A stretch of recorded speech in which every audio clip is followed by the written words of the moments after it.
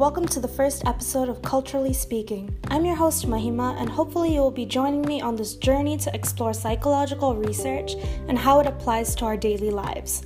One of the major themes we will be covering in this podcast is whether psychological research results are relevant across cultures or not. So, to start off our first episode, we are going to look at culture and mental health systems.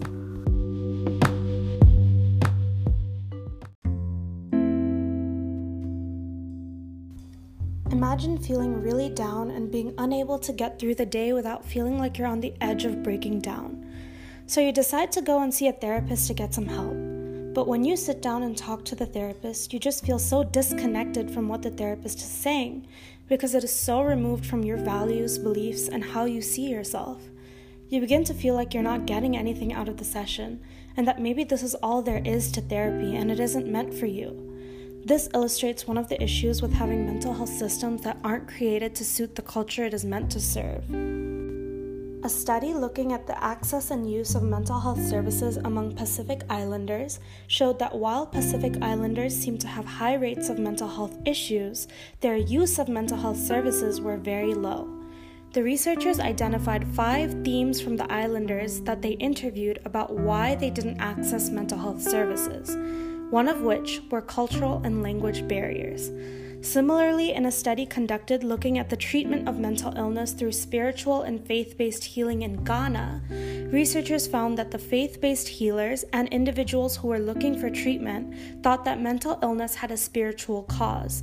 So even when almost a third of the individuals seeking treatment faced mistreatment at those healing centers, approximately half of those mistreated people went back.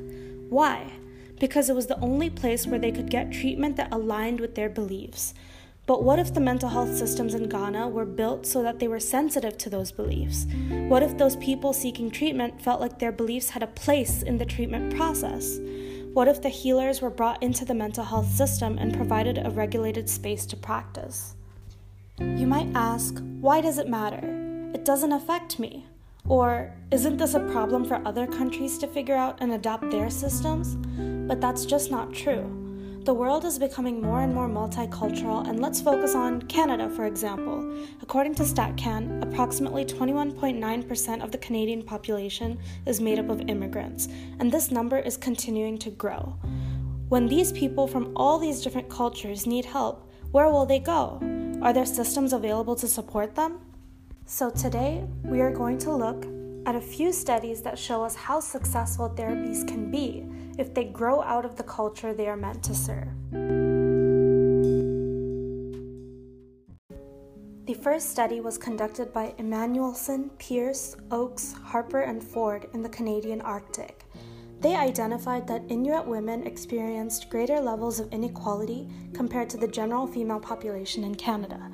So when they talked to the Inuit women to see what they felt were factors that improved their health, a woman mentioned sewing. The researchers became interested in this idea and decided to study how sewing impacts Inuit women's health. This study into the role of sewing in Inuit women's health was created as a part of an Inuit-led research project, where researchers met with Inuit elders and youth to come up with research questions and a plan on how to conduct the research. The researchers worked with 2 local Inuit women to interview 30 Inuit women from the community who were between the ages of 18 and 80 or older. All of these women were involved in the sewing initiatives in the community. The researchers interviewed the women at their homes or at the community sewing sessions that occurred mostly during winter months about what role sewing plays in their culture. The transcripts of the interviews and the notes that the researchers took were verified by their Inuit research partners so that everything from the research question to the interpretation of the results remained rooted in the true Inuit cultural understandings and to prioritize the Inuit voices. The interviews were analyzed using data analysis software, and major recurring themes were extracted from all of the interviews they conducted. The researchers found that sewing had a positive effect on Inuit women's health and the health of the community as a whole. Through sewing, Inuit women were able to feel a sense of pride and a sense of accomplishment. Sewing was a community activity through which the youth would learn about their cultural identity from their elders. It also allowed women to relax, decompress, and socialize with others in the community, especially as the Inuit community is facing more isolation these days. For the Inuit women, sewing is also connected to spirituality and healing. Many women described sewing as a way to meditate and reflect about their problems. It was also described as an activity through which they found peace. Many used sewing as a mechanism to get through their rough periods of trauma in their lives, as many of the women had experienced the traumatizing residential schools and colonialism. Some women sewed items to give to others who were going through a rough time as a way of bringing the person some happiness. These results reflect the Inuit understanding of health. Inuits view an individual's health as being deeply connected to the health of the community, and health includes aspects like cultural, environmental, and spiritual components on top of the physical part. So for an Inuit, healthy living is not a personal experience, but rather a community experience. Community activities like sewing, mainly for women, fishing, and hunting provide the valuable social and environmental relationships that help an Inuit community stay healthy. But rather than hearing it from me, I will read a few statements from the women themselves so that we can include and respect the voices of the Inuit women. A young elder said, "I like to think of it like sewing is a link to my past. Like long ago, we didn't have a will, or we didn't have property or jewelry to hand down. It's the skills and the values, that's what we hand down." Another elder said, "When I sew, I am just at peace. That's just how I feel, just nothing bothering me. I am enjoying what I am doing. I think that is because of growing up with it, right from really tiny, trying to learn, trying to sew. When I sew, I don't think of nothing. I don't think of frustration unless I'm in a hurry. If I'm in a hurry to get something done, then too bad, it's not going to get done, because I don't want to get frustrated while I'm trying to do something. That's just how I feel. If I start getting frustrated, okay, put it away. When we make something, especially for our kids, that's all made from you to them. It's a part of you. You're doing something for someone you love." Yet another elder said, "Wearing what we wear and how we make it gives us enjoyment and proudness of being who we are. When my mom used to make us parkas, it made us feel so proud. I like trying to make our own culture in our traditional way. Not to make new style, because my mom and dad's culture is important to me. That's how I learned and grew up. I always try to keep my mom's way, so that we keep her culture and tradition going." We can see from these women's statements how these cultural practices are so important for them to feel a sense of purpose, belonging, and community. These are some of the factors that allow them to feel and be healthy.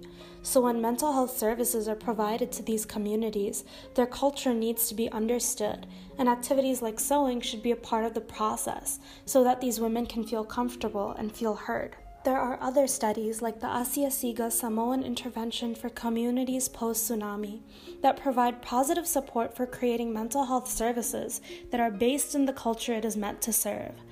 The Samoan Intervention study found that local communities affected by a tsunami were more accepting and welcoming of home visits by mental health practitioners when it was embedded in their local values of Asiasiga.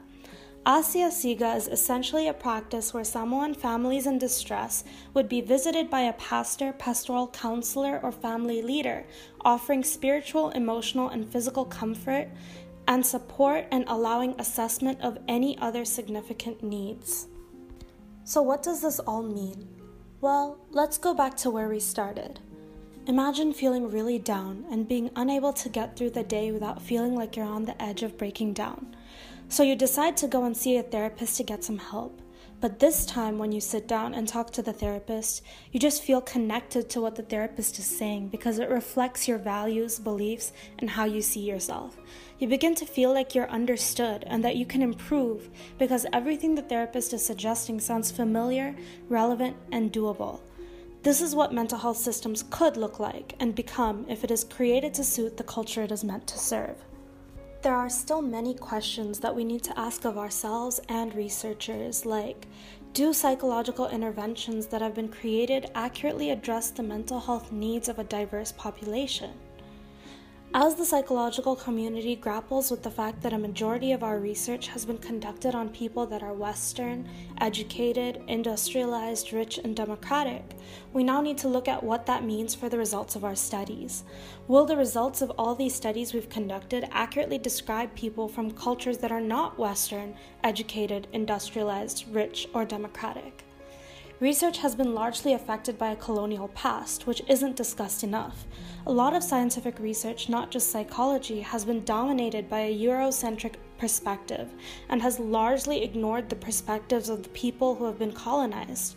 So how can research that has been dominated by a Eurocentric perspective and has largely ignored the perspectives of the people who have been colonized be applicable to those very same colonized people? Fortunately, there is an increasing movement to decolonize science by creating research that is rooted in the native culture that is being studied, and this should definitely be encouraged. Today, we talked about studies that examine mental health through the lens of native cultures being studied. If the results of these studies are applied in real life by providing services to Inuit women rooted in cultural practices like sewing, or approaching Samoan communities through Asiasiga, it will help provide people from different cultures the kind of mental health care that is rooted in their values and cultural beliefs. This reduces barriers to access and makes reaching out for mental health care more acceptable to people of all cultures because it is based in their cultural values. And isn't that what everyone deserves? A chance to feel like they can reach out for help and be seen and heard for who they are. If you are interested in reading up on any of the studies or statistics I have mentioned, I've put the links in the description. You can go ahead and check it out. If you have any questions or want to talk to me about anything we discussed, feel free to leave a comment and we can chat.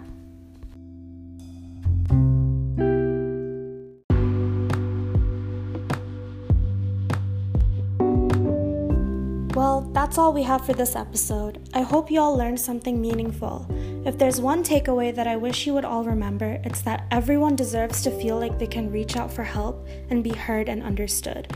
Whatever your cultural beliefs or values are, you are valid and your struggle is valid.